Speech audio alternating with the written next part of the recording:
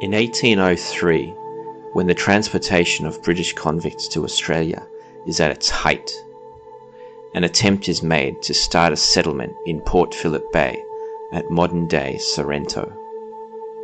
The mission is doomed to failure because of a lack of an adequate water supply, but before it relocates to Van Diemen's Land, modern-day Tasmania, and starts the settlement of Hobart Town, a handful of convicts escape their captivity by fleeing into the bush.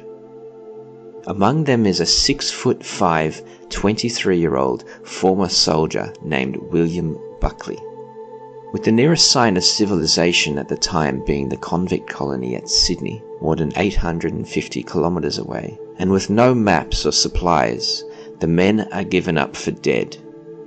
Later, when the settlement of Melbourne has just begun, and a base camp for the settlement has been set up at Indented Head on the Bellarine Peninsula to await the return of supplies from Van Diemen's Land, a stranger walks into the campsite.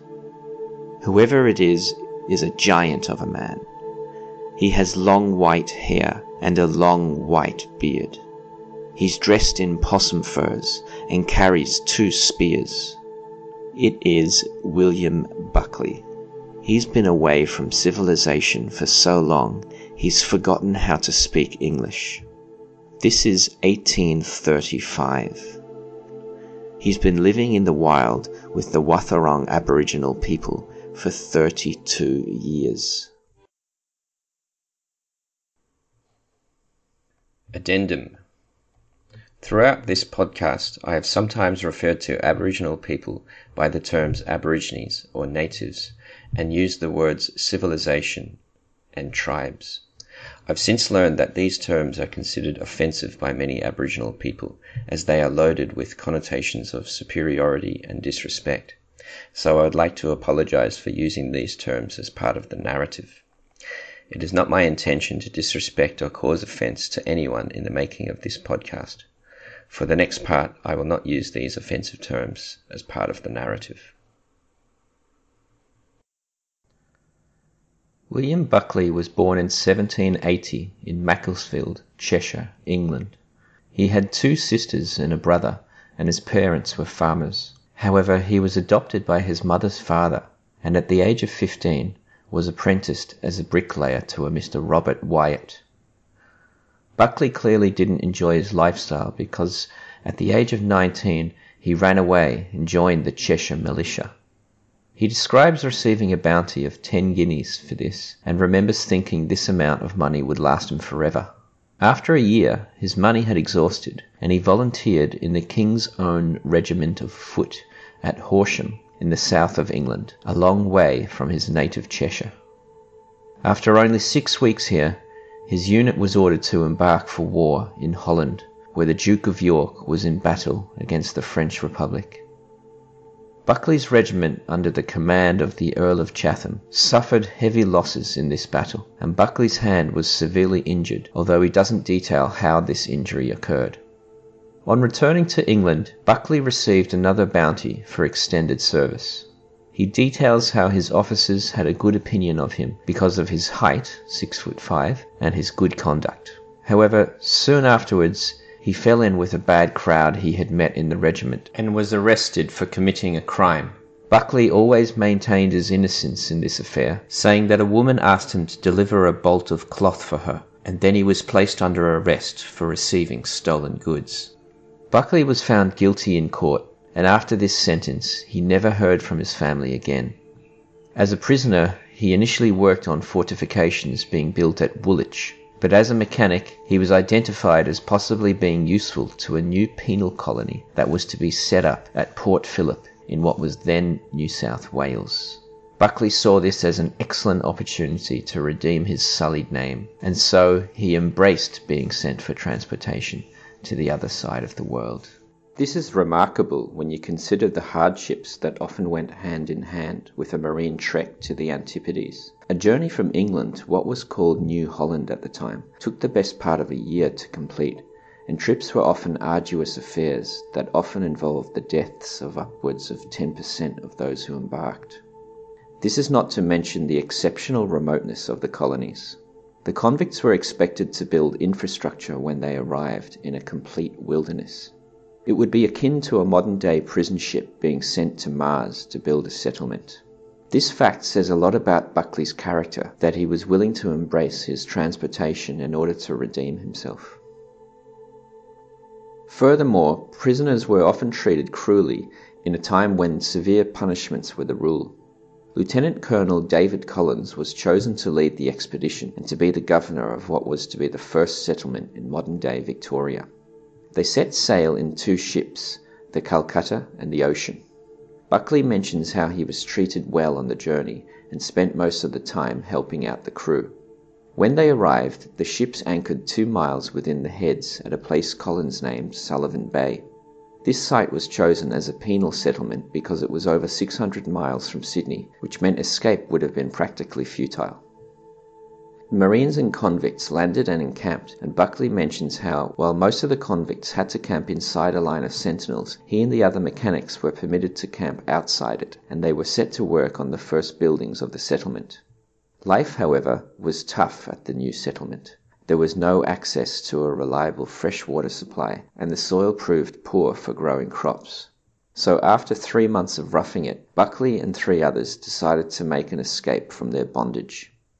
Buckley in 1852 freely admitted to the madness of this plan, as it involved walking to Sydney, 600 miles to the north.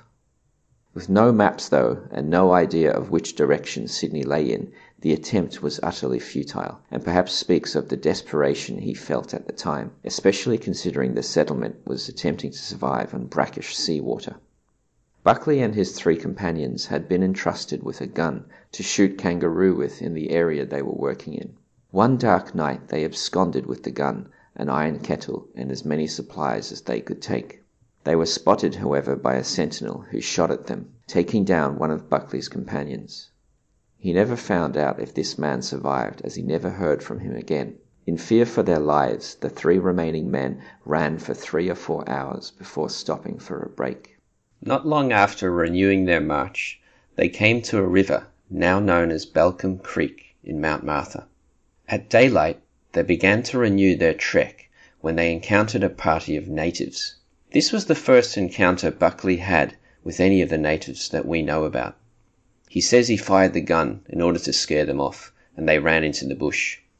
That night they reached to about 20 miles from the modern city of Melbourne and continued their way up the Mornington Peninsula, crossing the Yarra River the next day.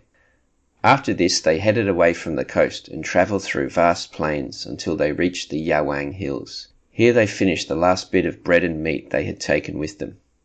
As they were incapable of finding any food, Buckley told his friends they must return to the bay to find shellfish or they would die of starvation, and they agreed, so they returned to the coast after what Buckley called a long and weary march. They were able to subsist off shellfish travelling down the west coast of Port Phillip Bay through the areas of modern-day Corio and Port Arlington. But life was becoming a serious struggle. By this stage the men had been gone for a few days. They were thirsty, tired, suffering from diarrhea, and they had started seeing native huts dotted around the place. The indigenous people who lived in the area at the time, known as the Wathaurong people, were a nomadic hunter-gatherer people, much like the other Australian indigenous peoples. They would often build these temporary huts made from bark and tree branches, and then they would abandon them, or perhaps come back to them at a later date. So these 3 European men were seeing these types of huts around the place, but they were not occupied. Buckley and his companions must have felt great fear at the prospect of bumping into these tribes, as they referred to them. The common early 19th century trope that was in the backs of their minds was that these were untamed savages who would eat them as soon as greet them, so it can be imagined that they were somewhat concerned about this inevitable meeting. But apart from the meeting they had had on their second day from the settlement on the other side of the bay, in this area they were only encountering vacant huts. The next day they reached an island the Wathaurong called Barwell, which is called Swan Island today. Buckley mentions how they could reach the island during low tide. Even today, if you look at Swan Island on Google Maps, you'll see that the island is separated from the mainland by a very narrow strait of water. Melbourne sits on the northern tip of a large bay, but the point of entry to the bay is a very narrow strait at the southern end. The Calcutta had anchored just inside the eastern head of the bay, and so the three escapees had walked around the entire length of the bay from the eastern head to the western head, a journey of well over 100 and close to 200 kilometres. From Swan Island, which lies just inside the western head of the bay, they could actually see the Calcutta at anchor on the other side, as the bay considerably narrows the closer to the heads you get. So these men were exhausted, dehydrated, and hungry, and in their minds they were in danger of being captured and potentially eaten by roaming packs of savages. Suddenly the prospect of returning to the settlement started to look appealing. Sure, they might be punished, they might have their sentences lengthened, but at least they would have a roof over their heads and something to eat and drink, and didn't have the threat of being cannibalized at any moment hanging over their heads. Buckley relates what happened next. Quote, "The perils we had already encountered damped the ardour of my companions, and it was anxiously wished by them that they could rejoin her," meaning the Calcutta. "So we set about making signals by lighting fires at night, and hoisting our shirts on trees and poles by day. At length a boat was seen to leave the ship and come in our direction, and although the dread of punishment was naturally great, yet the fear of starvation exceeded it, and they anxiously waited her arrival to deliver themselves up, indulging anticipations of being, after all the sufferings they had undergone, forgiven by the governor. These expectations of relief were, however, delusive, and when about halfway across the bay, the boat returned, and all hope vanished. We remained in the same place, and living in the same way 6 more days, signalizing all the time, but without success, so that my companions, seeing no probable reply, gave themselves up to despair, and lamented bitterly their hopeless situation." End quote. Buckley goes on to relate how at the end of the next day his companions decided to retrace their steps around the bay and return to the settlement. He spells it out thus, quote, "To all their advice and entreaties to accompany them, I turned a deaf ear, being determined to endure every kind of suffering rather than again surrender my liberty. After some time we separated, going in different directions. When I had parted from my companions, although I had preferred doing so, I was overwhelmed with the various feelings which oppressed me. It would be vain to attempt describing my sensations. I thought of the friends of my youth, the scenes of my boyhood and early manhood, of the slavery of my punishment, of the liberty I had panted for, and which, although now realized after a fashion, made the heart sick, even at its enjoyment. I remember I was here subjected to the most severe mental sufferings for several hours, and then pursued my solitary journey." The listener may be wondering at this point what Buckley was doing on the western side of Port Phillip Bay, considering he was trying to reach Sydney. The elder Buckley wonders this himself in 1853, and reflects at how futile the quest of his younger self was. On the first day of his solitary wanderings, one of Buckley's greatest fears was realized, in that he encountered a group of about 100 Aborigines, in and near some huts made of bark and branches, and some of them made towards him. Fearing for his life, Buckley jumped into a river with his clothes on whilst carrying his fire stick. Luckily the natives didn't follow him into the river, but in quickly jumping into it, all his clothes were drenched, and he no longer had any means by which to start a fire to keep himself warm. He had to sleep on the bank of the river that night, in wet clothes in early spring, which must have been close to unbearable. The next day he returned to the beach, making sure he wasn't seen by the natives. He continued on up the coast, subsisting on what the Wathaurong called koodaroo, which we know as abalone, which was abundant in the area. If we look at the direction Buckley was travelling in at this point, we will see that he was actually going in the opposite direction of Sydney, his supposed destination. He passed through the Caraff River, and the river that passes through modern-day Torquay at the beginning of what is today the Great Ocean Road. Buckley was just travelling further into the wilderness.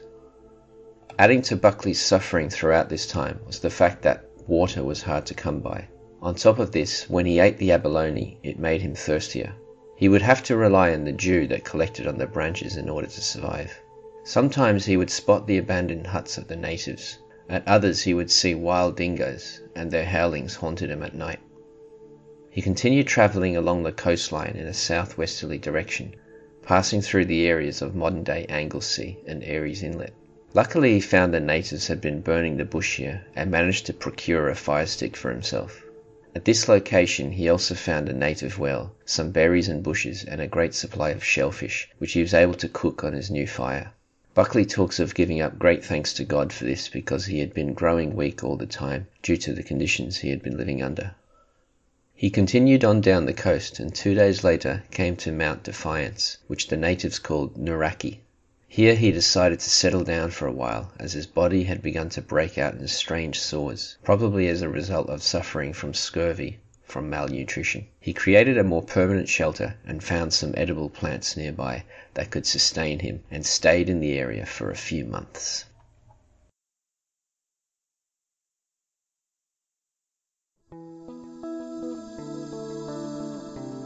Thank you for listening to the first part of this episode on William Buckley. My name is Eamon, and I'm the creator of Melbourne Marvels. In researching for this topic, I've mainly been relying on the life and adventures of William Buckley. This book, although written from the perspective of Buckley, was actually ghostwritten by a Tasmanian newspaper editor by the name of John Morgan in 1852. It is widely considered the most accurate account of Buckley's life. However, there are contemporary newspaper articles which differ in some key respects in the retelling of Buckley's story. What is clear, though, is that this version is the story he was most happy with. Also, it is difficult to tell at times whether the account that is being related is truly Buckley's voice or whether it is Morgan's. For example, in the postscript of the book, Morgan reveals the contemptuous attitude he has towards the Aboriginal people and what he considers their lack of a civilized culture. We know that Buckley did his best to ensure the best treatment for the Aboriginal tribes once he returned to the colony and eventually left for Tasmania disenchanted with the lot they were given. This was part 1 of Buckley's story. The next part will be about the long time he spent with the Wathaurong tribe.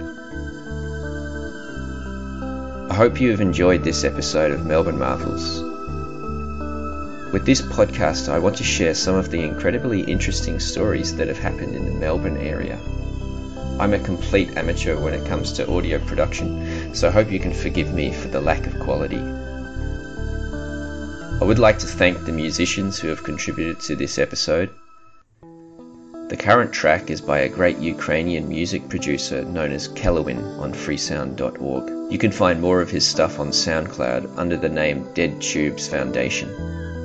Earlier I used a choral piece by a guy known as ERH on freesound.org. I highly recommend you check their stuff out. Please also check Melbourne Marvels out on social media. You can send me an email on melbinmarvels@gmail.com, and you can like my Facebook page, Melbourne spelled like the city, Marvels. I'm also on Twitter as @MELBIN_Marvels. Don't forget to subscribe to Melbourne Marvels on however you listen to podcasts, whether iTunes or an Android podcast player. I would really appreciate if you could give me a 5-star review on there too. And if you really feel like helping the show, you can find me on Patreon to make a donation. But no pressure. I hope to launch a website soon to complement the show, so stay tuned for details of that. Thanks again for taking the time to listen to part 1. Stay tuned for part 2, which will be released next week.